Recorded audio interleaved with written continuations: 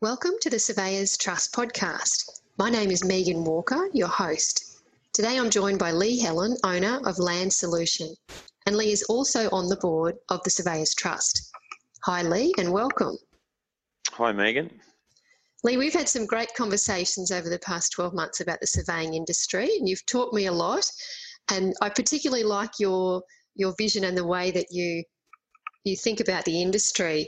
So I wanted to dive into some of those topics today, and if we could start, I'd like to ask you, how would you describe the current land surveying landscape? Megan, the current landscape I think is one with great opportunity. We're finding that, funny enough, the world is becoming more complex. There's more and more information, and in terms of land survey, the growth of the economy as well, this is creating, I believe, an increasing demand for professional services that can give a trusted community outcome for essentially highly complex and also risky problems that are faced. So land surveying is quite highly regulated in terms of its practice, and also the processes around the development land are also very highly regulated. So there's a lot of opportunity there for land surveying, moving into essentially a digitized and increasingly digital world, and I believe it's a very exciting landscape that we currently find ourselves in. Okay, great. And what are some of the forces that are at play? What's driving the change and creating these opportunities? I think the forces that are played are largely economic. You've got Australia's population, I believe, is continuing to increase, and it's expected to increase in the short to medium term for quite substantially. So this puts a demand, obviously, on land use, housing requirements increase. So the forces at play are obviously population growth, economic. People are also looking to develop land in more meaningful ways. In other words, get higher returns. So a lot of the development, the infill development that you see in our cities, is a result of economic pressures as well. So this is, and then we also have another force at play, which is around progressing more efficient processes around digital information, and so surveyors are going through trying to reform that process, which has really been set in stone for well over 150 years, adapting some of their more traditional processes into a digital context. So it's quite an exciting space to be in. Wow. So as a surveyor who's seen not the 150 years of change, but you've seen 20 odd years of change, what do you see coming for you and your peers, say, in the next phase, the next 10, 20 years? And a double barrel question, not only what change do you see, but how are you positioning your own skills and the skills of your practice to capitalise on some of that change? Yeah, look, I do see, Megan, that there is, I've witnessed, I suppose, an increasing pressure on land surveying practices and skills in the last sort of 10 to 12 years especially, whereby the community is demanding, I suppose, more efficient outcomes, less time delays in the way that things are produced, especially when money is concerned in property development. So we're going to have to experience also that largely land surveying is like many of the professions, it's an ageing profession. I believe the skilled workforce that we have of land surveyors, the pool of registered persons or people that are actually have their competency assessment to actually perform subdivision of land and the like. We operate under statutory conditions. The Surveyors Act and the like. So that pool of people is going to decrease, but we're also going to need to be able to do more with less. And we're also going to have to adapt our practice to meet a community expectation, which is more around the digital delivery and efficiency in terms of government process.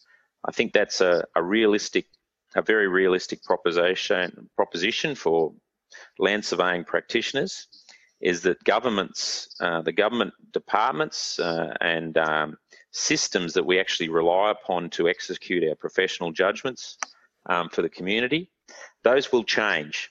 And land surveying practitioners are going to have to be able to work with government to adapt those systems to give the greatest opportunity to them and the people they serve. Great. And so in terms of positioning your own practice for the future, what sort of some of the thoughts you've got there around capitalising on opportunities for Land Solution? Well, certainly in my practice, I've certainly one strategy I've always adopted quite heavily is I network very heavily with my professional peers. So I have a strong professional network.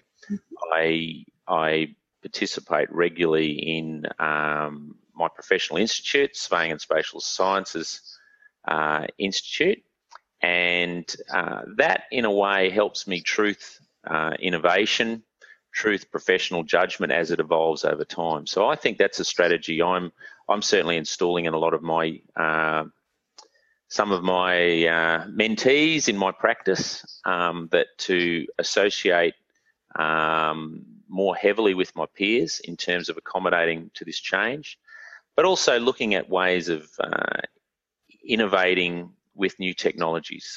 Most of the younger surveyors I have in my practice are actually very good at adapting technologies.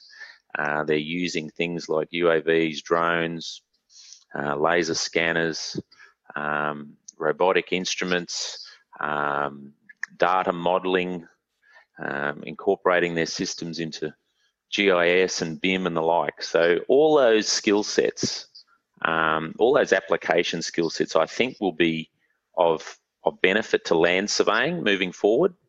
And we're obviously looking to adapt our everyday practice to take advantage of technology where possible. So even though some of the regulatory requirements don't stipulate the type of technology that has to be used, certainly a broad understanding of the opportunities that come with new technology can allow us to produce, essentially make professional judgments more efficiently, and at the end of the day, safeguard our practice moving forward. And Lee, some of those new technologies, would I be right in suggesting that they might be lowering the barrier to entry? And if that is the case, how can surveyors position themselves as being the more credible operators of those technologies? I think you're true, Megan, in the sense that they're making surveying more accessible to the community. The thing we have to understand in terms of being having a respected, I suppose, professional knowledge, and when we talk about land surveying, the right to actually perform land surveys is a professional, largely professional domain. It is something which can be complex and is essentially high risk from the community's perspective. I mean, land is a finite resource. It's also a very highly valued resource. The last thing the community needs is additional dispute, uncertainty about the extent of ownership of their land. Surveyors have always managed that on behalf of the community very successfully. So the barriers to entry, I think, yes, are lowered by the ability to press a few buttons with new technology, but that doesn't necessarily deliver, I suppose, a professional judgment in terms of high risk and complexity. And So what we need to obviously be able to do as a land surveying professional community is to be able to take advantage of that increased in accessibility, but then also progress young people through the profession to understand that there is great opportunity in solving complex and risky problems. That's essentially where I believe land surveyors have always served their greatest meaning to the community. And I believe some of that technology obviously is a leader, but our professional judgment has always been not just the ability to press buttons. It's what you do with that information and how that information is interpreted ethically, how it's interpreted with due care and consideration, which is of high value to the community in terms of having their trust in our abilities. Fantastic. Thanks, Lee. That sounds like a really exciting profession, particularly for any young people who are considering surveying as their future career path. Would you leave us with a final piece of advice, say, for a young person considering surveying? Piece of advice, believe in something, find something that you enjoy doing, work hard, and always try and I believe you should always try and chase, have a passion for what you do. I mean, passion is something I think is hard to teach, but if you have a passion for outdoors, if you have a passion for doing meaningful things to the community, if you have a passion for problem solving, certainly I can very much vouch for land surveying and other surveying as a fantastic career. Wonderful. Thanks, Lee, so much for your time today. Thanks, Megan.